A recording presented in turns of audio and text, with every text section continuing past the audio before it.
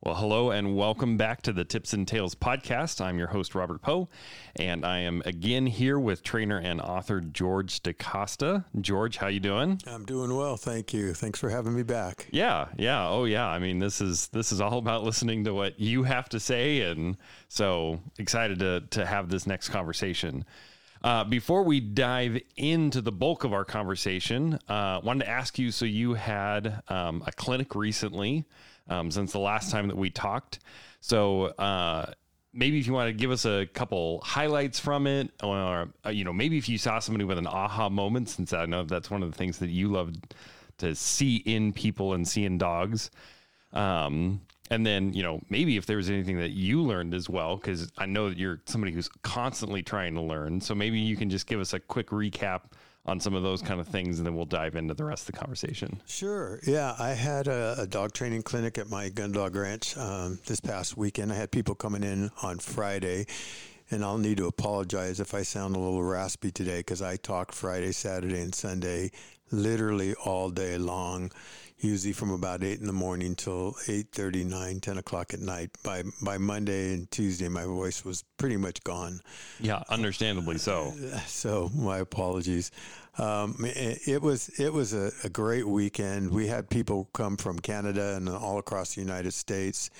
What I really liked about it was I had some folks there that hadn't got their puppy yet, and I had folks there that were going to the Invitational and have the Invitational. So I had an array of dogs there, as well as breeds. We had, of course, Griffs and Poodle Pointer and German Shorthair, and let's see, we had few English setters. We even had a Golden Retriever. We just had a lot of different breeds. Mm-hmm. And then we had different ages of people. We had a little girl, Brooke, who wants to train her first puppy, who she had here. Riley was here. And all the way to, very experienced, I won't say older people, but very experienced people. So it was a very diverse group. And it was great. I did a lot of dog demonstrations, did a lot of talking, went over the book from start to finish too, and training techniques and stories and all that, and questions. Oh, I had a lot of questions. I actually love questions because there'll be somebody sitting there wanting to ask a question, they won't. Somebody else will ask it, and they'll like, oh, good, I wanted to hear that answer. And then they'll feel okay about asking something else, and it takes off in a good direction, I think. I enjoy questions. I also had my friend Levi Day, who is an avid outdoorsman and a fitness guru. He went over safety with your dogs and yourself out in the field. And I had one of my veterinarians, my veterinarian that actually takes care of both CODA and CK, Alicia. She spoke and got some great tips there.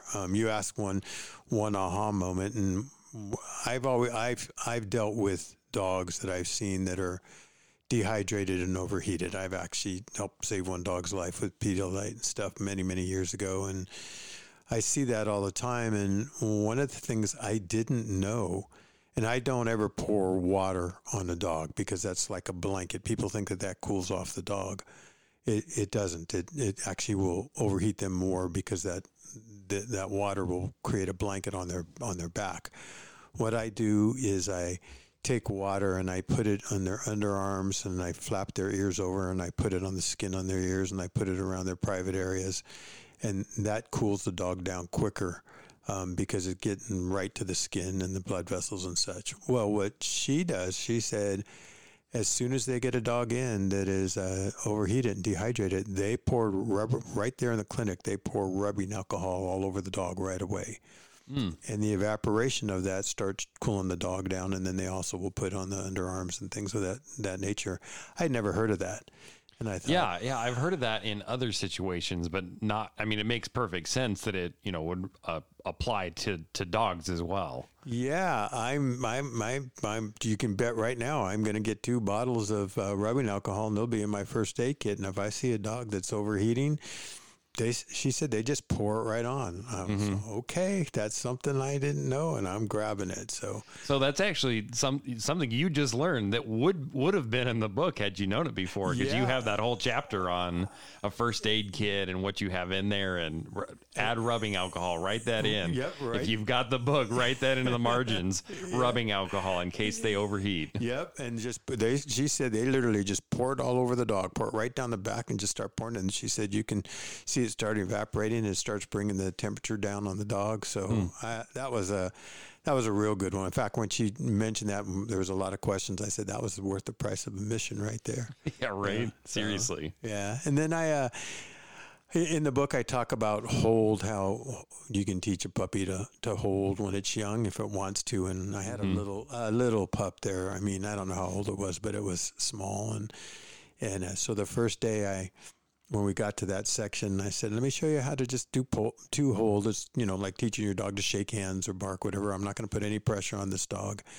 And this little puppy, took just a few times of holding its mouth together and saying hold, and then taking it back and praising it, and it got it. And so the next day, I grabbed the pup again. I always go back and then go forward. So that's a tip I can throw out right now, and I mentioned this in the clinic a lot. When I'm working with the dog in sessions, or myself, my own dogs, or what have you, before I go forward with something new or something further and advanced, I always take a couple steps back. So I refresh the dog's memory on what it's already learned, get it back, and then move up, and then go forward. So I'm not going from point A to point D and then starting at E. If I go point A to point D, I'll go back to C, and then we'll move forward, and then I'll hit D, E, and F. I do that every time. I try to do things in a sequence that the dog understands. Yeah. So if I back up a little bit, I can get the dog moving forward much easier. You think that helps with that dog's confidence that it knows what it's supposed to do next? Absolutely, it does. Yeah, I mentioned that a lot in the book, and that is, if you have a dog that understands what you're trying to get it to do, and then it complies, and then you reward it, learning becomes fun, and the dog learns to learn. It wants to learn. Mm-hmm. When you have a dog that's confused and you're asking it to do something, and then you're expecting it to comply, that can turn into a train wreck. So absolutely, backing up and then moving forward is part of that sequence, and making the dog know what you're asking of it, how to comply, and keep that moving forward in a positive manner for you. So with that, to help make sure that you don't get to that place where they look at you like, you want me to do what? I don't understand. If you had the sequence, where you said A to D, instead of starting maybe even at D, going back to B or C the next time you come to it, so that way it has that moment of like, oh, I know this. Oh, I know this. Okay. Oh, now I'm ready to learn something new. Yes, and that transfers from bringing home your puppy, some of the foundational things that you'll do, at least the way I like to do it. There's a lot of different ways of training, and a lot of methods out there, and a lot of good methods out there. And like I said, before, is get as many tools as you can, and then find the tools that work for your dog, and your dog. Yeah. So, I will back up and do things in a sequence, and that's for the training that's going on now, but it's also for more advanced training. Much of my training when the dog is young is a foundation for getting into more advanced training when the dog gets older, more mature, and has more experience. Mm-hmm. So, it's the same thing. It's a progression that the dog understands, and therefore complies easier, and therefore enjoys it more. Yeah.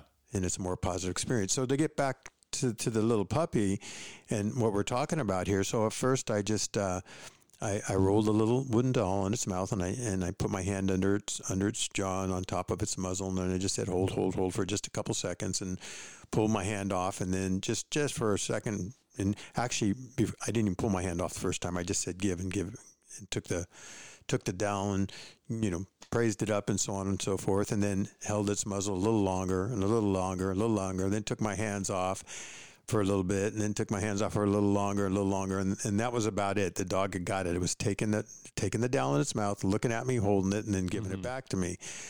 Well, the second day, it rocked it. This little puppy was so cute. And so I said, okay, we did some work with this dog yesterday. Now let's move forward. And so I stepped back a little bit, and I took the wooden dowel and had the dog just hold it for a moment, open my hands, and put it back on the dog, and then took it back. And then I just opened my hands a little longer. Then I stepped away. Then I opened my hands for a little longer, stepped away, took it. And within, I'm not kidding you, 5 minutes, we're talking 5 to 7 minutes, I was giving that dog, and it was open in its mouth, taking the dowel, sitting there, holding it until I said give, and reached back, and then it was give it to me. And it was just so cute. It was just great. And that's a game that I play with the pups. It's not force fetch. Don't even consider this force fetch, because if the puppy didn't want to do it, we wouldn't have done it. But it sure sets up to make force fetch much easier in the future. Yeah, and if for no other reason than they kind of view it as, the starting thing of holding something in its mouth as a positive thing. And so you have to put on probably a significantly less pressure in the future, because there's always that foundational piece of, I know how to hold something in my mouth. Exactly. And it was positive. It was not, it was not negative. So going into the force fetch, it doesn't start off as a negative right away. It starts off as, like you said, I know how to do this. I get a treat. This is fun. He praises me and so on. I'll also mention I did a lot of presentations out there with some dogs that weren't pointing, some dogs that haven't been introduced to birds, and things of that nature. And I worked with a lot of dogs over the weekend, and actually over Friday, Saturday, and Sunday. But I think it was kind of unique or kind of neat for people to see, because the dogs that I worked with, most of them had like a little challenge someplace, or were just starting off, and we worked on whatever the challenge might be. And then I brought one of the pups that I've been working with from the beginning. This pup came to me. It's a CK puppy. It's my friend Jim's pup named Chipper. And we did a demonstration of that dog. And one of the things that I do in pointing is, after I get the dog to understand that it's supposed to point, and we give it a whoa, and then we wait for it to make a mistake, so that when it moves, the bird goes bye-bye, and we walk away. So the dog learns that if I stand still, that I wait, that bird doesn't move. If I go to move, the bird flies away. I get nothing. And we work on having the handler go to the dog and to the bird and back and forth. And then once the dog is getting steady enough that it doesn't move, then we will flush a bird before it moves and shoot it, and let the dog get the bird and hold on to it and run around. Well, Chipper comes out. Chipper's going to be doing his natural ability test this upcoming month, and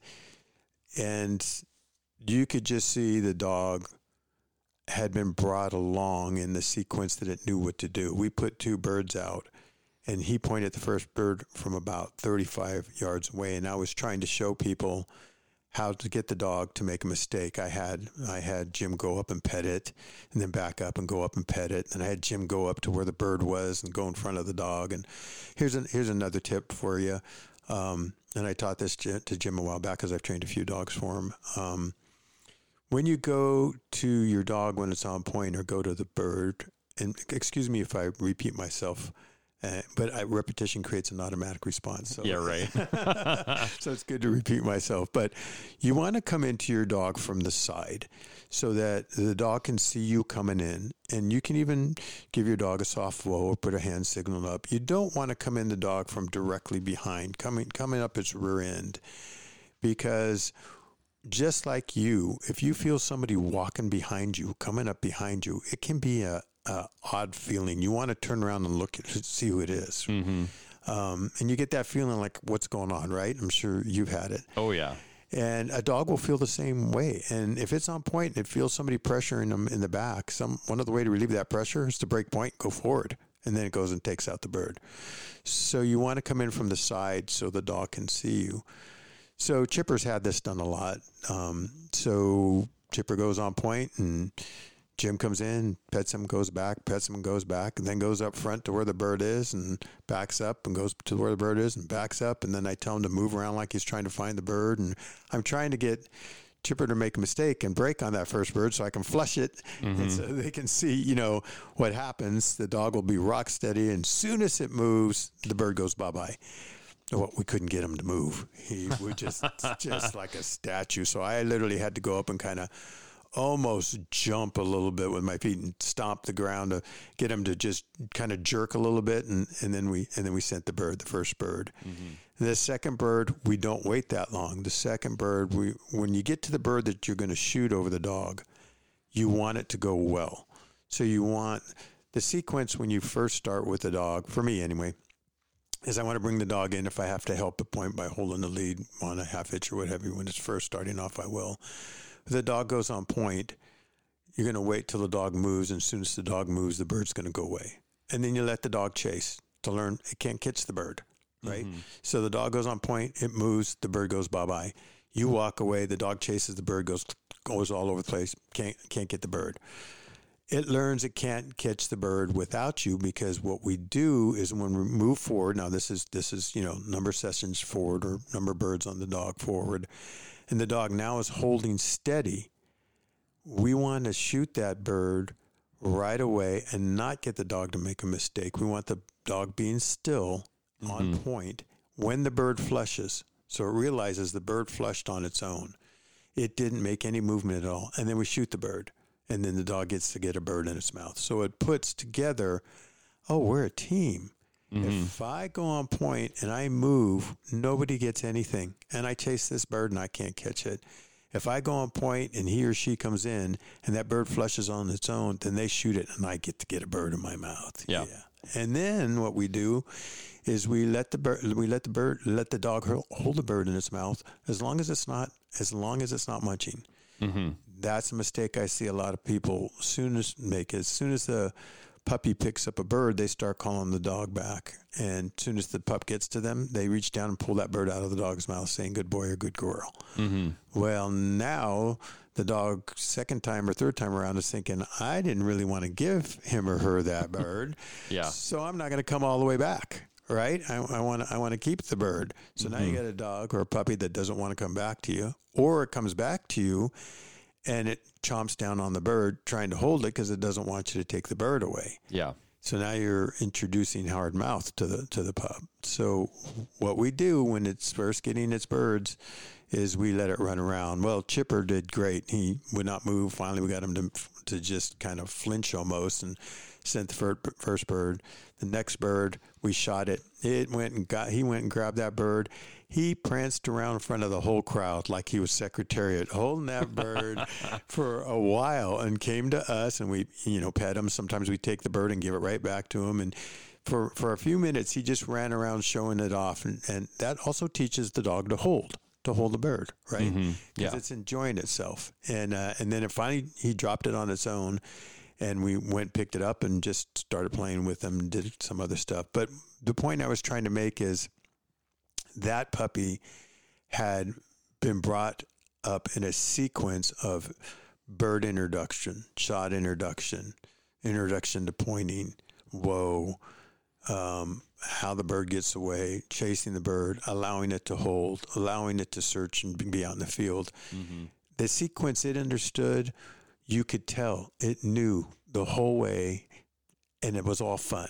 And each step was small enough that it could make the step in a reasonable way. I think that's something that to point out with you talking about the second bird. You want it to be successful, so you don't make them hold for near as long as when you're trying to get them to make the mistake. And because you do, it's that moment of like, no, I'm not going to make this hard for you. Exactly. I'm going to make it so that you can be successful, so that when you get to a moment where it might be a little bit harder, if you've got, out pheasant hunting and there's a pheasant runs on them or something. I don't know, any sort of situation out in the field that is naturally going to be harder than in the training field, that they know, like, no, this is what I'm supposed to do. Yeah, and they put it all together. They understand the sequence. They understand how we're working as a team because of how it unfolded, and that builds a foundation. And that's a good point on hunting because. And by the way, I just want to mention this. We did 1 bird and 2 birds because it was a demonstration. I was going from 8 to 9 o'clock at night, and in the morning, 9 o'clock at night. We were doing a lot. I didn't have time to do 4 birds with that dog in the field. Yeah. Generally speaking, he had already had 4 birds done multiple times to get him where he was doing what you looked at that dog and went, oh my goodness, that dog's an advanced dog. Well, it wasn't. It was a dog that had been out here a few times, and we did a number of birds, but it understood that if it stayed still after it pointed and didn't move and waited for the bird to flush on its own, it got a bird in its mouth. And once it got a bird in its mouth, it could hold it and prance around and show off and do whatever it wanted. Yeah. So it wasn't a 1-2 bird step. I want people to realize that. It was multiple birds at multiple sessions. Yeah, which goes back to that, repetition creates that automatic response that, you just because they did it once doesn't mean that they're going to do it right every time from that moment forward. Right. Getting exposure. And as I mentioned, I'll get back, reminded me to mention wild birds, but I don't want to forget this, which you said was a good point, because this happens quite often. When you're working with the dog and you're training it, in what you're doing is you're mimicking wild birds. Birds can teach your dogs a lot, but who has 50 birds all around them every day or 3 times a week where they can go out and work their dog on birds and shoot in the air and maybe shoot a bird? You just can't do that nowadays. There's not that many birds out there, places to go do that. So we're mimicking what a wild bird would do and how it would teach your dog. So often this happens. You train and you mimic the wild birds, and you're in controlled circumstances, and you bring your dog along in a sequence, and the dog's rocking it. And then you go out hunting, and the first thing the dog does is gets into a covey of quail or whatever and gets all excited and breaks point, and the birds all fly away. As a dog handler and trainer, it's so easy to just take that shot. Now, if I will admit I am very guilty of that in that moment. I'm just like, oh my gosh, there's the bird that we've been looking for an hour, and she didn't point it, but I'm going to shoot it. Yeah, and now you're teaching your dog to be a flushing dog or whatever. Yeah. So, but what happens is the dog, doesn't point and goes in and takes the birds out, or points just for a second and goes in and takes the birds out, and they all fly away and off it goes. You have to have some patience to not shoot that bird. Now, if the dog goes on point and the bird's flush, I don't care where you're at, shoot that bird. But if the dog is purposely taking the birds out when you get out in the field, actual hunting field, because it's all excited and you're excited, and that happens, you have to not shoot the bird. You have to let your dog know, no, this is the same. And you do that a couple of times, and then get your dog to go on point and drop a couple birds over at an actual hunting, and the foundation that you built comes into play. The dog all of a sudden realizes, oh, yeah, this is the same deal. And now your dog gets a little bit of experience, and it's rock steady out in the hunting field. So there is the transition from training to actual hunting sometimes. And you as a handler kind of have to be responsible to keep that transition there. Properly. So like I said, wild birds, I want to mention birds. Wild birds will train your dog to a certain extent. But the wild birds are not as plentiful nowadays. And on the off season, you can't shoot them. And in many places, you can't harass them. They're nesting. So what we're doing out here is mimicking what you would be doing in hunting and helping the bird teach the dog. So hope that made sense. Yeah. No, that was great. Okay, well, we are going to go ahead and dive into, today George really wants to get it into kind of some of the meat and potatoes behind the first year of training. We're going to get through at least some of it. We'll see how much we have time for. There's a lot of material here, so I'm sure that this will go into at least another episode, maybe even another 2. But so let's kind of go ahead and dive in right where the book starts with. So your introductory, or your first chapter, you give us a bunch of terms and words, which actually was a great chapter. Loved it because there was a lot of that vocabulary to make sure that later in the book there was that understanding. Yeah, thanks. And then we actually mentioned the first aid kit earlier, so that's chapter 2. And then chapter 3, you entitle The Foundational First Year. And mostly what you're doing in that chapter is you're laying out what are your 6 rules. So maybe let's talk about those and kind of maybe some of how you got to those and why you think those are so important. Okay. Yeah, that's great. I, when I was talking to you earlier, I thought we did a lot of the tales. We told a lot of stories last time and where I was from and different dogs and stuff. And it'd be good to get into some of the meat and potatoes and some of the tips.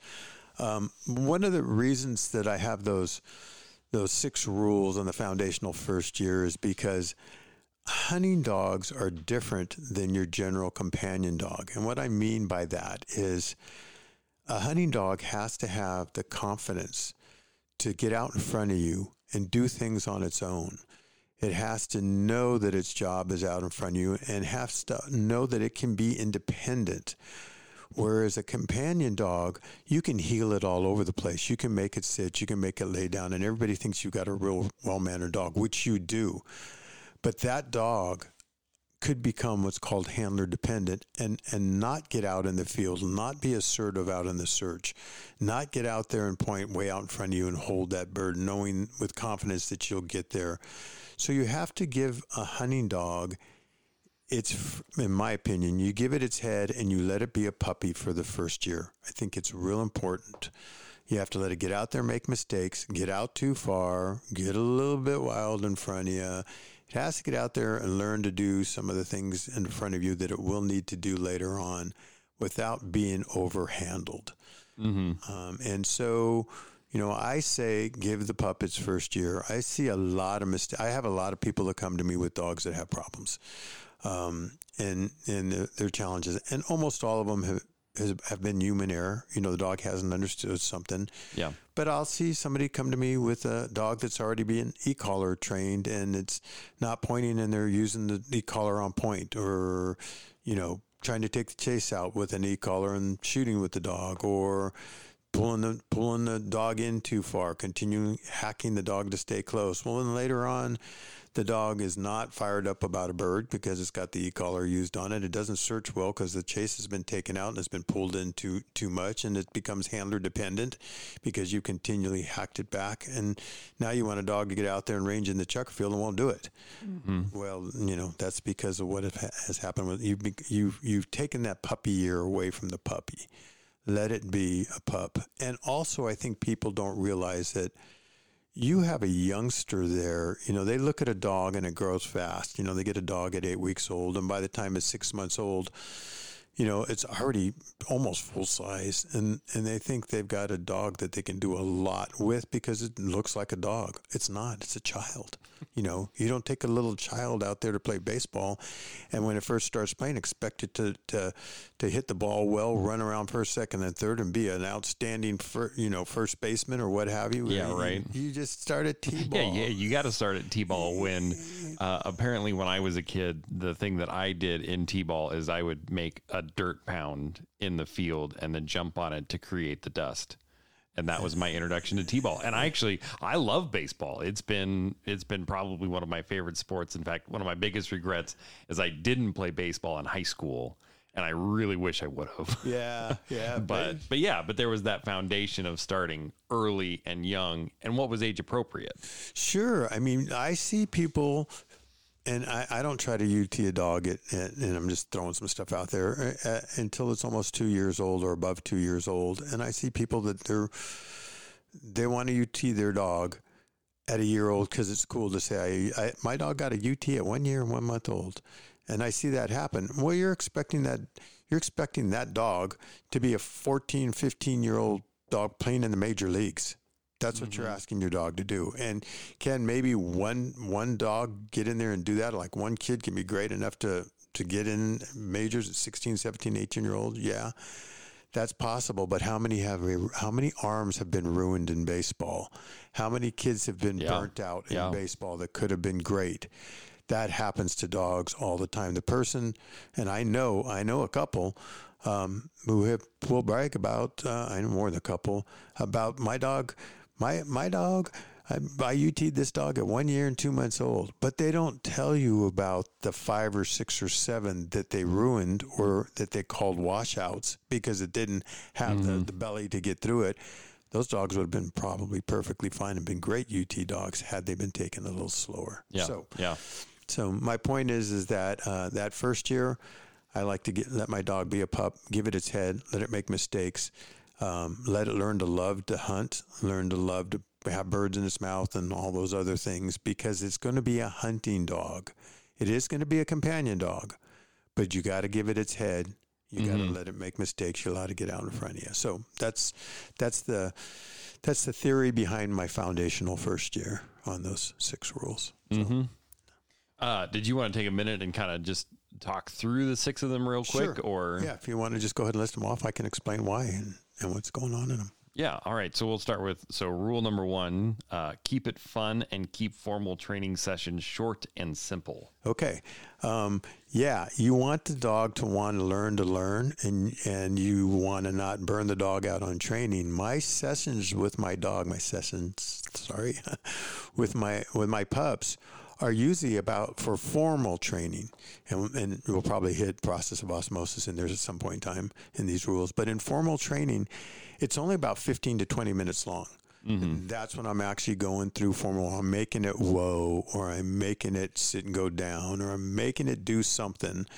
My formal training is really short. I want to leave the pup wanting to do more. Yeah. And so keep everything simple and keep everything short. And you can elongate that a little bit later, but really that first year you want to keep the formal training sessions short and keep them positive and keep them simple. So one of the things that I've also heard that kind of falls along with that is always end on a positive note. Would you kind of reinforce that? Do you think that that's like, you want to end with them doing something that was good at the end? Yes, I try to keep it positive all the way through, but definitely you want to end on a positive note. And you want to end with them wanting to do more. Yeah. If you can. So maybe take a drink of water. Oh yeah, you're good. Let me ask this question with it.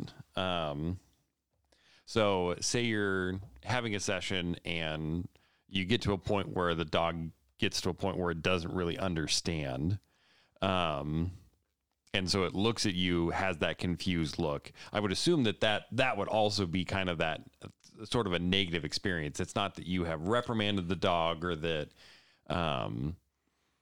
you've done anything to correct, but you recognize that moment of, okay, this dog doesn't understand. This has gone to not being a fully positive experience. So then what would you kind of do in that moment to help kind of bring it back to that positive side? My mic's on? Yeah. Okay. Well, you talked about reading the dog last time. You asked me how you read a dog, and that's exactly what you do. You're reading the dog right there and seeing, okay, this dog doesn't understand. It's not getting it. So a couple of things that I do is I try a different technique. I like to have, and what I mean by different technique is I'm trying to get it to comply to whatever I'm asking of it. But the technique I use with the command to get it to comply, I might change that. I'm going to read the dog and try a different technique. I like to say I like to have as many tools in my tool pouch as possible to use. That doesn't mean I'm going to use them all. I might use one of those tools. But if that tool's not working and the dog doesn't understand, and when I'm saying tools, I'm meaning the technique that I'm using, then I'm going to try a different technique and see if the dog gets it. And I'm going to switch it up a little bit to see if the dog can get it in another way. And when the dog gets it, I'm definitely, and this is something I see that people do all the time, is they get the dog to do it, and they're very, very minimal on their praise. Oh, good boy, or good girl. Oh, yeah. And I've been told by some of the old time trainers, you praise a dog too much. Well, whatever.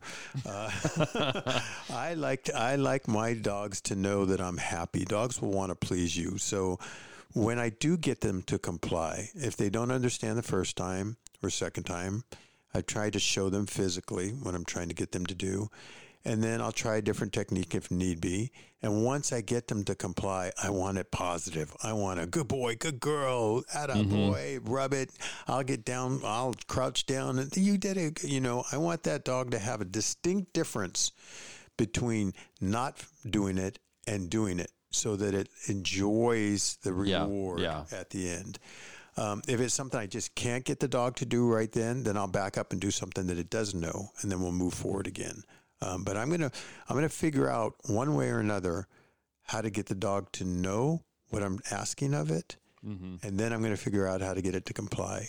And then I'm going to reward it with something very positive, whatever that reward may be. It could be petting, it could be tossing, it could be treat, whatever I decide to give it for a reward.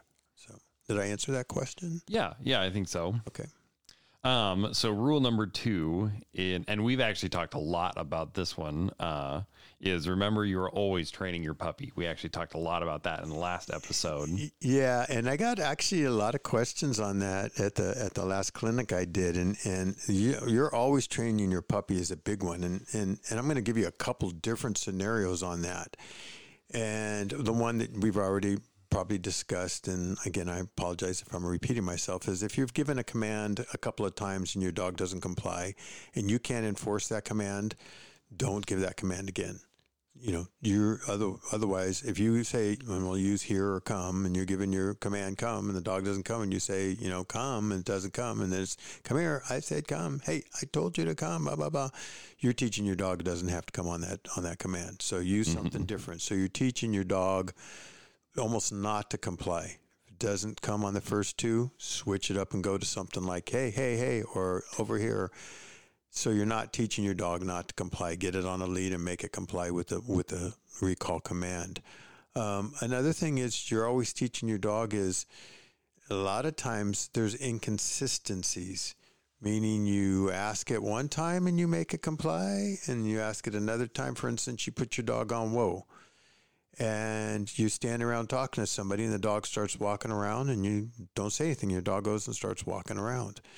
And you've had it on whoa for whatever, a minute or 2 or 30 seconds, and the dog's waiting for you, and it decides to go walk off, and you don't say anything. And then later on, you put your dog on whoa, and the dog moves, and you pick it up and set it back and say, no, I said whoa. Well, here you go. Now the dog doesn't understand. So you need to be consistent on what you're doing and what you're asking it to comply. So if you're going to put your dog on whoa, always release it, whether it's right away or a little bit. And if it doesn't, put your dog back. Yeah, it's something that my wife and I have actually been working on with our dogs, is especially, when we talked last time, wanting to make sure that, we talked about having other people help with the training. And that was one of your tips actually for if you're doing guided hunts or testing. But we have learned now to ask each other, like, was the dog told to be on the bed? Like if we walk in, we see the dog on the bed, we confirm with the person who's in there, like, are they supposed to be there or are they free? And that way we don't inadvertently like, oh, hey, come on over here, and like encourage them to break it when they're not supposed to. Yeah, you might have told that dog to be down and remain in that bed and laying down position, and then your wife comes in and tells, hey, get off the bed, and the dog's mixed up, Yeah, exactly. And that's something else, as far as, I'm glad you brought that up, is the consistency within the family. And what that means is that if somebody asks the dog to comply in the family and then doesn't get the dog to comply or enforce it, the dog starts learning it can get away with things with certain people. And so you want to be consistent all the way across the board, because like I say, you're always training your dog. You're either training it that you comply all the time, or you comply some of the times, or maybe you don't comply. So, or they figure out who's the sucker in the family and know that they can go do whatever they want when they're around. Yeah, dogs are smart. And we're going to get in the process of osmosis here. I know it's one of the rules, and that plays into you're always training your dog too. Sometimes when you're just doing things, it's again, I'll go back and I'm kind of jumping in the process of osmosis here. It's like a child learning its native language. When you're just talking in the room and your child's sitting there listening to you, it's learning. So when you're out doing things with your dog, even though you're not formally asking it to comply or not trying to teach it a certain command, you are without knowing it many times. And you can teach that many commands knowing it without being formal training or asking for compliance. And I'll go over those when we get to process of osmosis. I'm probably jumping ahead here. Yeah. No, you're good. You're good. Because it's all interconnected. It's not like, that this only applies in this one section. These 6 rules are very much meant to be something that, kind of overlays all of the training that you're doing. Yes, right across the board. Yep. All right. So rule 3, and this is, again, something that we have actually talked a lot about. So we can, maybe just touch a little bit on this. The repetition creates an automatic response. Last time you talked about how that came from your work in martial arts. I about said kung fu, and I was just like, nope, that is not the right word. Yeah. So maybe, if you want to add anything, maybe you think you haven't said, or if there's anything else you want to add with that. I think we've gone over that one pretty well, but just 2 things on that. One is you can do repetition throughout the day on whatever it is, on many items, to create an automatic response. And you can do it during training. The one caution I will give you is when I say repetition creates an automatic response, I don't mean to repeat something in training where it gets boring or it gets negative. That's a good clarification. Yeah. This is throughout the day, every day. And when we get to woe, I'll talk about how I do woe and why I don't use a woe table or a barrel or anything anymore because mine's repetitiveness. So just be careful on that. If you're dealing with a versatile hunting dog, remember that too many repetitions can turn the dog off. You throw a bumper for a retriever dog, a lab or whatever, a golden, and its DNA is to retrieve that thing and be as happy as on the 20th toss as it is on the first. But you throw it for a versatile dog, and about the 3rd, 4th, 5th times, many of them are like, okay, I'm tired of this. Yeah, is there something else that we can do? Yeah, exactly. So you don't want to be too repetitive. I hope that clarified that a little bit. Yeah, no, that's good, because you don't want to just have like 15 minutes where every time the dog takes 3 or 4 steps, you tell it to whoa. Yeah. And then you release it, and then another 4 steps later, you tell it to whoa. And because that'll get into that sort of a negative repetition. Yeah, and you don't want it to be. Well, when we get into I'll talk about that, how the repetition throughout the day creates the automatic response. Yeah. All right. Rule 4, which again we've talked a lot about this already. Let the puppy be a puppy. Yeah, we've already touched on that, and that is especially with a hunting dog. The pup's a young puppy; it's a child. Let it be a child. Yes, you have to have control. And that's where my whoa and my recall command come in. If I have a dog that I can stop almost anywhere, anytime, and I can have it come back to me, I have a dog in control. Yeah. So that is, and I will get a dog to go to a down position. So that is some obedience, but don't get over obedient on that dog. It is a hunting dog that has to have some freedom and has to have a mind of its own to be able to be confident to get out in front of you and do its job. So, which is one of the things with my second Griff that I have, Hallie, that I've had to be really careful with, because she, is a little bit more timid than the other one. Like when she was a pup, she would always kind of stick close to me. And so I had to like encourage her, like, no, it's okay for you to run across this field that we're at, because, I know I'm in a safe place and you can go do that. In fact, I want you to go do that. I'm going to praise you when you go do that, because otherwise I think it would have been really easy for me to have her end up being handler dependent, and where she did not want to go out very far. Yep. That first year, let them be a pup. Let them get out there, have their head. Let them make some mistakes. That first year is for them to learn to love to hunt, learn to get exposed to many different things, and make some mistakes, and enjoy life and enjoy the fun that they can have with you afield and in the wetlands and at home. You can pull them in later, trust me. But it's really hard to push them back out. Yep. All right, so we'll move on to rule number 5 here. It's easier to teach a puppy correctly than it is to fix a problem later. Oh boy, yeah, that's a big one. And I see this all the time. If you take your time in training and train in a sequence where the dog understands and do things in a slow manner, you can train a dog in a positive sequence and in a manner that the dog enjoys it and goes forward in a nice, easy, I'm trying to use a word like conductivity. It just folds from one to another, like the domino effect. Mm-hmm.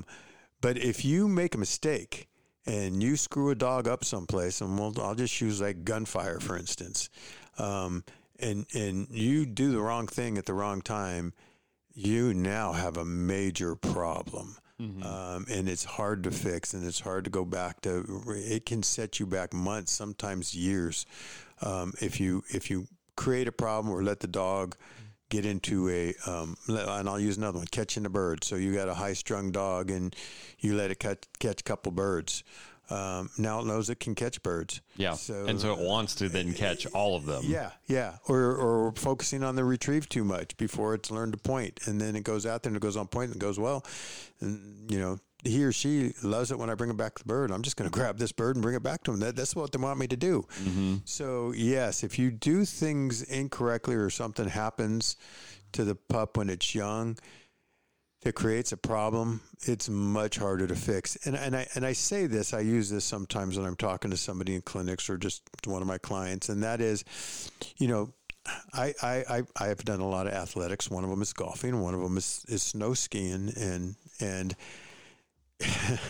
you pick up a golf club when you're whatever age, and you start swinging at a ball, and you try to figure it out, and you get out there and start hitting at the range and so forth, and you watch videos or read books, and you do this and you do that, and you can hit the ball okay, and then you have this little 11-year-old kid come up with a perfect, beautiful swing, and drives the ball twice as far as you and is half the size as you and constantly down the middle, and you're like, holy moly. Yeah, I had a friend in high school that his little brother was the state champion for his age and was 12 years younger than us, and we would take him golfing and he would beat us every time. Oh yeah. Ugh. Well, that child learned from somebody or had a parent or somebody that taught them how to do it right to begin with. Mm-hmm. They didn't do all the mistakes that we make on golfing, holding the club rod and coming over the top, swinging, whatever. They didn't do all those mistakes that you have to try to figure out. And now you've done, I'm going to say ingrained, but repetition creates an automatic response. You've done it wrong so much that it's hard to get to do it right. Yeah. So same thing with snow skiing. You go out there and you muddle through snow skiing and you're trying to figure it out yourself. You have somebody helping you a little bit, and some little kid come bopping by on, going through the snow, cutting it right in front of you, and you go, oh my goodness, look at that. Well, that child was taught to ski properly and have all the correct techniques. I could go into archery or whatever. Mm-hmm. If you learn to do things right and don't make all the mistakes, it's way easier to get real good at it than it is to have to correct mistakes and bad habits later on. Mm-hmm. So. Well, and let me maybe ask this question, because one of the things that can also play a part in that is so my friend's little brother, he just naturally had a smooth swing, and that was seen and noticed. And instead of trying to instantly correct it, they just kind of worked with what was there. Do you think that kind of especially with, a good bird dog is bred to be able to find birds, versatile dog should point, it should have, this inclination that I want to go get that bird and bring it back. You think some of it is, and this may be part of letting a puppy be a puppy, is not trying to wedge it into something that's maybe naturally over there that you would see if you just let it kind of do its thing. Yes, and I'm going to clarify that. Oh, yeah, great, perfect. So you're going to have dogs and puppies that have they do things naturally. They hold the bird and bring it back to you naturally. They point naturally, which is great. But there's going to be mistakes that happen in that. Yeah, they're going to point and want to go take out a bird, or there's going to be a dog come in front of them, they're going to break. There's going to be mistakes that happened.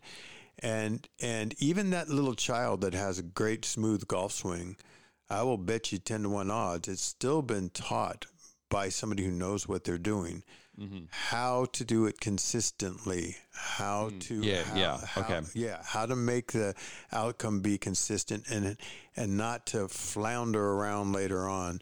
You both dogs and people still, if you do things, don't get off it, but yes, there is dogs and people that can do things well, but I guarantee you, and I taught my son archery, and he was world class, and Tiger Woods' father taught him the same thing. You can have the gift, but if you don't work at it and you don't do things correctly and consistently, the person that doesn't have a gift will surpass you. Yeah, the person who puts in the work will end up further ahead. Yes, and I saw that in martial arts, and so that's what I'm saying. You can have. I was pretty natural in martial arts. I mean, I was athletic, and I can do things pretty well. So I passed most of my belt test the first time. Well, I had a guy that was hanging out with me, Brad, and Brad was not gifted. He flunked his belt test 2 or 3 times. And he ended up being the heavyweight champ of the world. He ended up being an amazing martial artist, much better than I am. He ended up instructing me, and I was his cornerman and his sparring partner. And it was because of the tenacity that he had and the willingness to work and the willingness to pay attention and to continue to repeat the moves and the techniques that he was taught till he was better than the person who was natural. So I'm just tossing that out. Yeah. Which also I think is an encouragement for a lot of people with their bird dogs, that if in that first year, if there's kind of this moment where you're like, gosh, I don't know if this dog has it, that there is still kind of, you can continue to put in the work. It's, it may take longer, but you can still end up with a rock star dog that does amazing things out in the field. It's just that it's going to take that consistency and that work and putting it in. Absolutely. I've got to tell you that there's a story in the book about Miss Timid. They're the old trainers and breeders and still to this day, there are people, like I told you about the UT dogs that were done young. They will cull dogs in a minute. They were like, oh, this dog can't make it. I had a dog brought to me not too long ago. It's probably 3 weeks ago, a month ago, and the person emailed me and said, my dog flunked out of the school because it won't point and won't do this. And the trainer said it flunked. And I asked the person some questions, about it. And dog ended up coming to me, and within like 3 sessions, it was pointing like a rock star. So the trainer failed, not the dog. And my point is that many pups that don't look like you said, like they're going to be that rock star, the rock star is in them. It's just, how do you get it out of them? And do you have patience enough to wait for their maturity to come and for them to grasp it? And just like the martial artist I was talking about, Brad, when he got it, he got it. Yeah. And he was better at it than I was. And many times that pup that's a late bloomer or made a mistake or was allowed to make a mistake, or the handler made a mistake or the trainer made a mistake, once that is fixed or they're mature or they get it, boy, they can be rock stars. But if you can avoid the mistakes, you're always going to be better off if you can avoid them to begin with. Yes. Absolutely. Okay. Well, and we've talked a lot about this last rule. Consistency is key. Yeah. Just making sure that, when you say something, it means the same thing every time you say it, and, not creating those layers of confusion. And actually, I think it ties in a bit with sort of that idea that we talked about last time, where you don't use stay because it just adds this layer of complexity that doesn't need to be there. And so it makes the command inconsistent by using that other command. Yes, exactly. And and we won't beat that horse, but many people put it through a number of different commands. Sit, stay, whoa, stay, down, stay, well, what the heck does that mean to the dog? You're using it with different commands. Sit, sit, sit, sit. And I mentioned this in the clinic the other day when I was explaining it, because we were talking about that. And I said, you don't say your recall command. You don't say come now. You don't say here now, meaning that if you don't say now, the dog doesn't have to come. The same thing with whoa or sit. So be consistent, keep it simple, the KISS, keep it simple, stupid, whatever that thing is. So, man, be consistent. We've talked about consistency a lot. You're right. And that's important, because if you're consistent, the dog understands. If you're inconsistent, you have a confused dog. And the worst thing you can do with a dog is have it confused and then expect it to comply. That's the worst thing. Yeah. Yeah. Okay. Well, I think we're only going to get in probably one more topic here, which is going to be, we're going to move into whoa. Now that we've gotten through kind of those six rules that you have. So with whoa, maybe let's talk a little bit about, so obviously you have that, right after the rules, it's the very, there's the chapter 4 that actually helped spark this podcast, but then chapter 5, you move into whoa and different techniques for that and why it's so important. So maybe flesh out a little bit about, to you, why it's so important. You've mentioned that when you have a litter of puppies, you start at 6 weeks, they start to learn that. Yep. So maybe talk, kind of walk us through some of your different techniques, why this is such a foundational command for you and a foundational thing for your bird dog to know. Okay, I'll do that, and then we'll talk about some of the techniques. So, whoa is my foundational command, and it was great because I had Larry. I did it in 2019. I did a training clinic for the AWPGA National Specialty, and Larry Woodward came out, who's been training dogs forever, longer than me. And he did a presentation, I did a presentation, and we were doing the exact same thing almost. We both said our whoa is our foundational command. He said the same thing. He's been to the Invitational many times, and we were both on the exact same page. It was either one of us could have not come to that training clinic, and everybody would have heard the same thing. And the reason myself and other people have whoa as a foundational command is it sets the standard for your future training. It sets the foundation for future training, as well as get your dog in a safe manner and a complying manner at the very beginning. So as I said, if you have your dog or puppy that you can whoa anywhere, any place, you have a dog in control. Say your dog is walking around and there's a little kid, that 3-year-old child that's in the house, and your dog wants to run up and jump on that child. That could hurt that child. And you say, whoa, bam, your dog stops. Now you've got control of that pup. Your dog starts to run across the street, and you say, whoa, your dog stops. So whoa becomes a safety factor and becomes a factor that you can control the dog. So first and foremost, if I can whoa my dog, now I know I can go almost anywhere and I have some control of my dog. The recall command comes in after that. So that's the primary one when the dog is a puppy. Now, as we move forward and we get into steadiness, people at my clinic heard me say this, and I'll just repeat it. When I get to steadiness training with my dog, and we'll get to that later on in a different episode, but I don't start at the pointing. I start with my dog on whoa, and I start throwing pigeons and flushing birds and stuff, and then I let the dog go for a retrieve. So the dog is in the whoa position. It already knows the whoa position. It's been doing it all its life. It knows to stay. So now after we've done that and we take it and it goes on point and I say whoa, the dog's not all amped up to go take off after a bird or break point. It already has been whoaed. So it makes it a really easy transition to get into steadiness. My pup wants outside. CK down.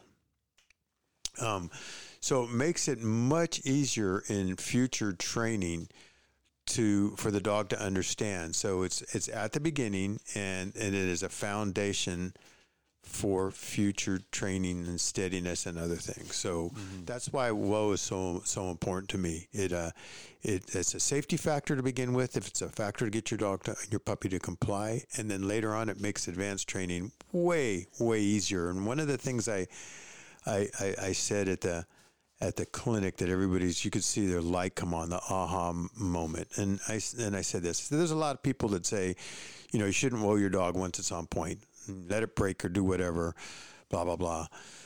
Well, I use this scenario. So you go to learn how to row a boat, and your instructor says, okay, jump in kayak or whatever, jump in it and go ahead and row in a circle there and come back to me and bring it in, bring the kayak in over here. You get out there and you've not rowed before, you don't know what you're doing. So you're floundering out there, you're trying to get the oars to work properly, and you look like a fool, and you're not even sure you can get back, and you're splashing and you're doing this, and everything's tilting the wrong way, and you finally get back and you're like embarrassed because the whole class was watching you, and you get back and the instructor goes, well, you did that all wrong. Here's what you want to do.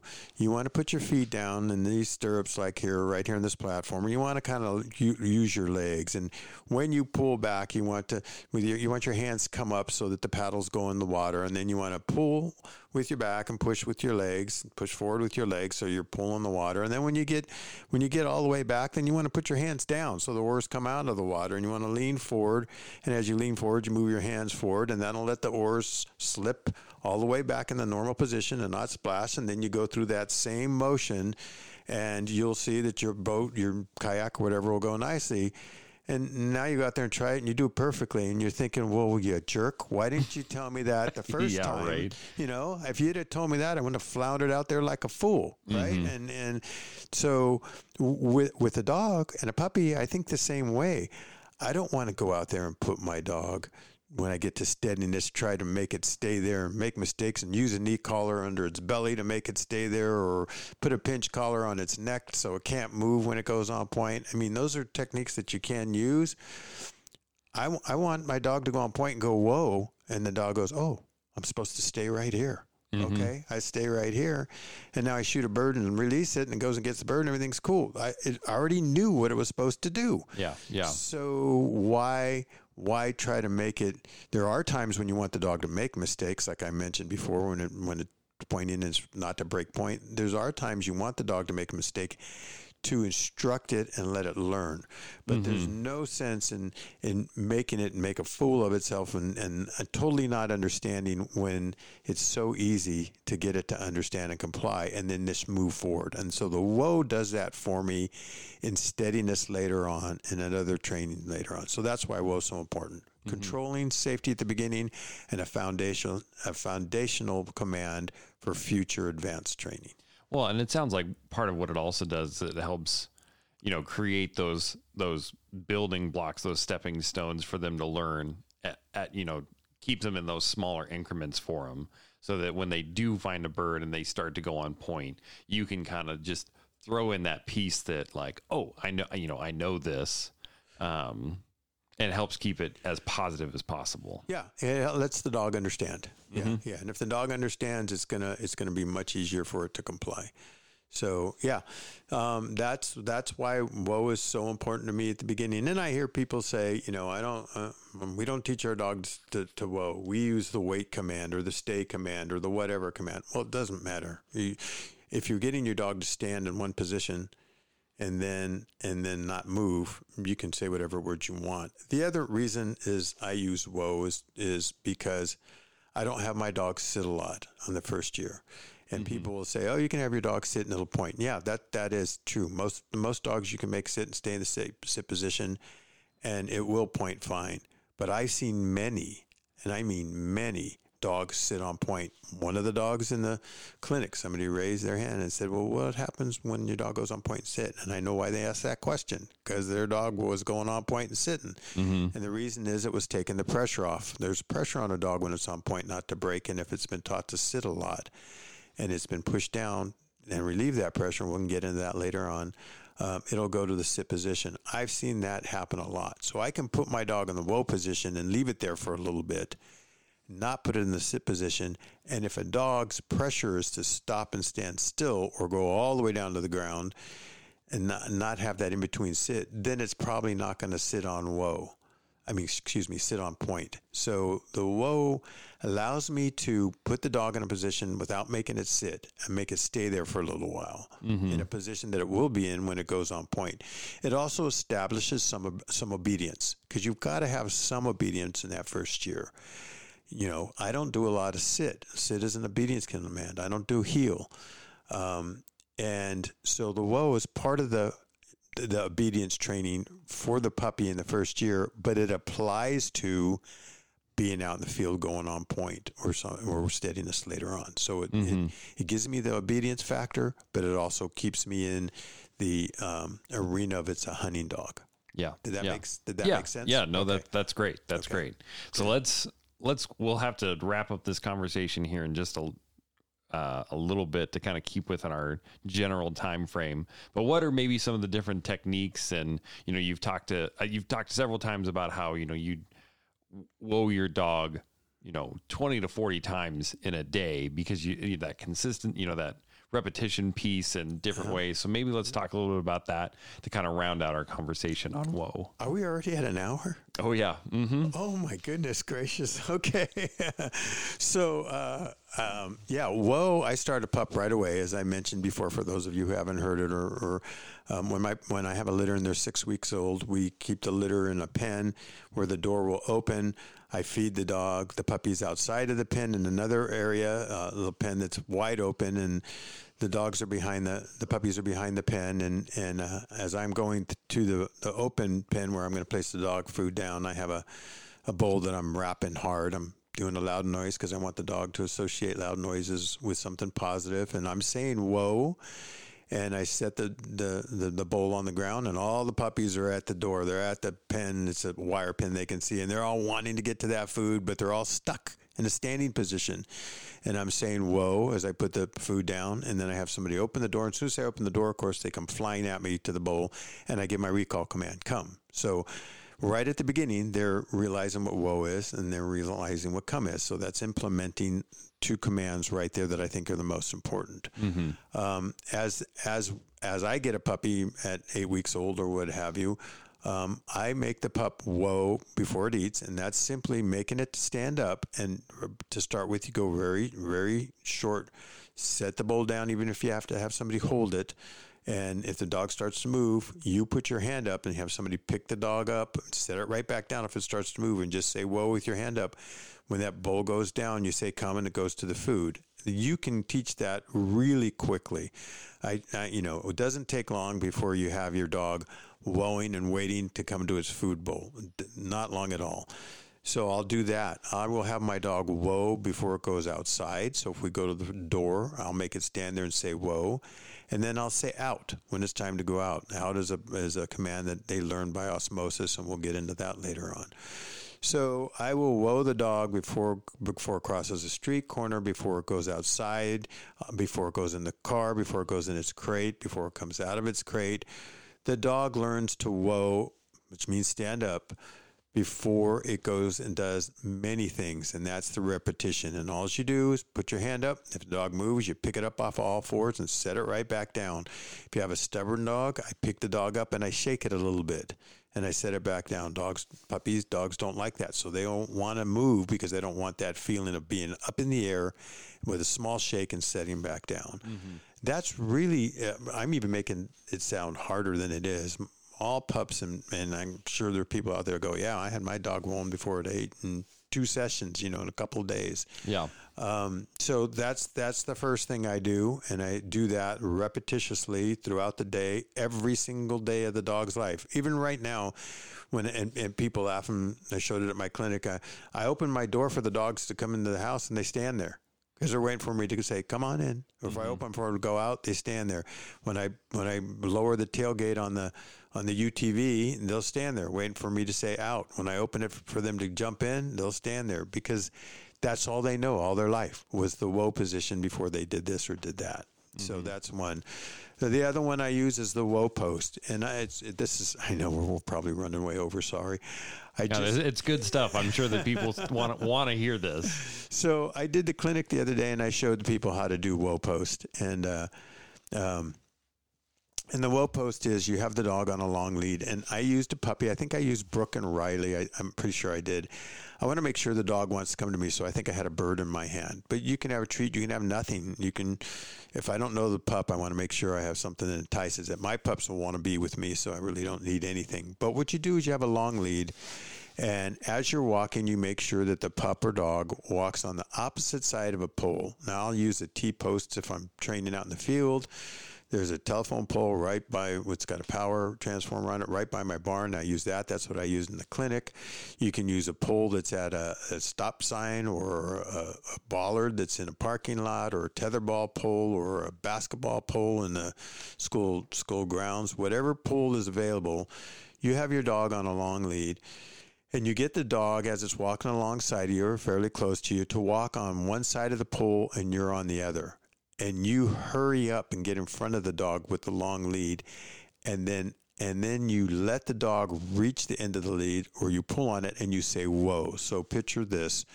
Your dog is stopped and the lead is going back behind your dog around the pole and then coming towards you. And you're now standing in front of your dog. And I have a lot of pictures in the book that shows this. So you have said, whoa. You're in front of the dog, but yet the dog has felt it coming from behind, and it can't move forward, and it wants to, and it's like magic. It's like, I can't move, and then he's in, or she's in front of me, but yet the pressure came from behind.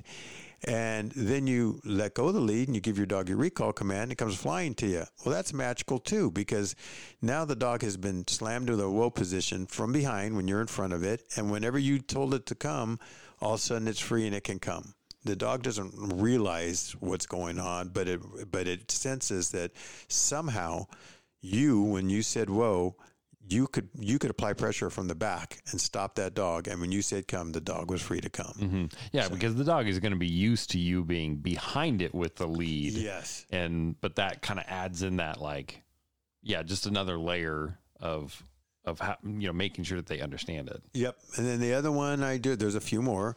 I do a half hitch in front of my dog. Like I said, I don't have my dog heel, so I do a half hitch with a long lead under my dog's belly, and there's pictures of this in the book. And I let the dog roam in front of me.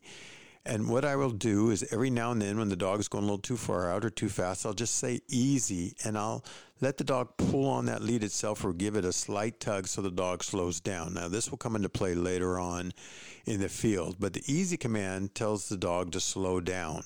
I like my dog in its first year to be in front of me, to know that its job's in front of me. Later on, I can make it heel. That's really easy to do.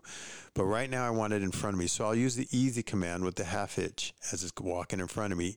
And then every so often, I will say, whoa. And I will stop the dog with the half hitch and hold it there, and I'll walk up to it, keep it in whoa position. Even if I have to apply pressure with that half hitch in the lead until I get up to it, I'll pet it from its shoulders back. And then I'll say, okay, out, and let it move forward again. And I'll do that every so often during the day when we're on walks, whatever we're doing. Mm-hmm. So the dog learns that when you say whoa, it has to stop completely. When you say easy, it has to slow down. And then I will take my lead, and there's a little thing I do where I take my lead, and you'll have to look at pictures, either YouTube on or in the book, where I loosen up the dog's lead. And I put the lead, if you can picture this, kind of hard to explain it, but if I take my lead, instead of hooking it to the collar from the rear, I take it under the collar going towards the rear, and then I put a loop under the belly and hook it with a carabiner or a large clip, so that when I pull from the front upwards, it is going through the collar and going to the back of the dog, just like it was on a half hitch. So now I can walk around the front of the dog and say, whoa, and if it moves, I just tug on that, and it pulls just like the half hitch, and it makes the dog stay there. This is a training tool and a technique I use so that I can walk around the dog in front of it and actually have it feel like I'm pulling from behind. This gets used to the dog from me saying, whoa, and later, as I walk in front of the dog to flush a bird or look for a bird, the dog is accustomed to me going in front of it and knows that I can apply pressure to it from the rear even though I'm in front of it. that one, it's probably best to look at the book or one of my videos of that one. Mm-hmm. So that's another technique I use. And before I take any dog out in the field in here, I go all through those techniques. I will place the dog on whoa, pick him up, send him back down. I'll do the whoa post method. I'll put the 1/2 inch on it, let it walk around, do easy a few times, then do whoa, and then I'll do this technique that I just told you about under the collar, and then kind of like a 1/2 inch in the back, and I'll walk around the front of the dog. Now when we go out in the field, and I've done this with a pup that first comes to me, and the dog goes on point, I can put it in a whoa position. Or if it doesn't go on point, I can leave the 1/2 inch in position. As it gets too close to the, I don't ever whoa a dog on the point. I let it point first. But I will let it have pressure to try to induce it to point if a dog won't point naturally. Mm-hmm. So if the dog's going into the bird and it's one that I can't get to point naturally, I'll have the 1/2 inch and I won't say a thing. And as the dog goes in on its own, I will stand still and that 1/2 inch will tighten on that dog's belly until it has to stop. And when it stops on its own, then I'll say whoa. Then we'll go up and work with the dog. Mm-hmm. So those are all the techniques, or many of the techniques that I use. One of the questions I got asked at the clinic was, "Do you use a barrel or a table?" And I don't. I used to. And the reason I don't use a table for a whoa or a barrel is because I start my dogs at 6 weeks and 8 weeks old on the ground. I don't need to do that. There's no transfer. There's no transfer from a table to the ground. They've learned whoa on the ground. They know how to whoa. It's become an automatic response if I've done it enough. Yep. And therefore, when I get to training whoa, there's really no formal training on a table or on a barrel. They've done it all their life right on the ground. There's no transfer. And I'm not saying that doing it on a table or a barrel is something you shouldn't do. If that works and you feel comfortable doing it, do it. I don't do it because I don't need it. Mm-hmm. So I hope that answered your question on that. And we went over whoa quite a bit. That was really good. We're going to go ahead and wrap up so we don't get too long here. So that was great. I think that would be really helpful for people as they have the book to hear kind of a little bit more of that explanation maybe, and can be just an added bonus for them as they're going through training with their dog and going through the book. So, next session, I'd like to we can just continue with this and go into more of these techniques and tips. We've told So in the next one, we'll kind of keep moving a little bit through the way that the book does. So today we talked about the 6 rules and whoa, and then next time we'll get into birds and gunfire, and then we'll get in a little bit more to that osmosis that you have alluded to a couple different times and talked about. So we'll talk some more about that. Great. So just want to thank everybody again for listening into this podcast. Once again, I just want to thank you, George, for taking the time to share your knowledge and experience with us. It's every time we sit down, I end up learning something that's helping me with my dogs, and I really appreciate it. As always, you can learn more about George by heading over to huntinggriff.com, and you can learn more from George by checking out his book, Tips and Tales on Training Your Bird Dog, which is available on Amazon. Don't forget, you can follow our Instagram, Tips and Tales Podcast, to know when episodes are coming out. And if you have any questions that you want to ask, we have a couple that we were hoping to get to and just didn't get, ran out of time. George had a lot to say, really good stuff. So hopefully we'll get to those at the beginning of the next one. You can write in to the Tips and Tales Podcast at gmail.com. And hopefully we'll be able to get some more of those questions in on future episodes. Thanks for listening. Don't forget to subscribe so that you don't miss when the next episode comes out. And as always, remember what George says in his book: blessed be the men and women that spend their lives with a bird dog by their side. Have a good day.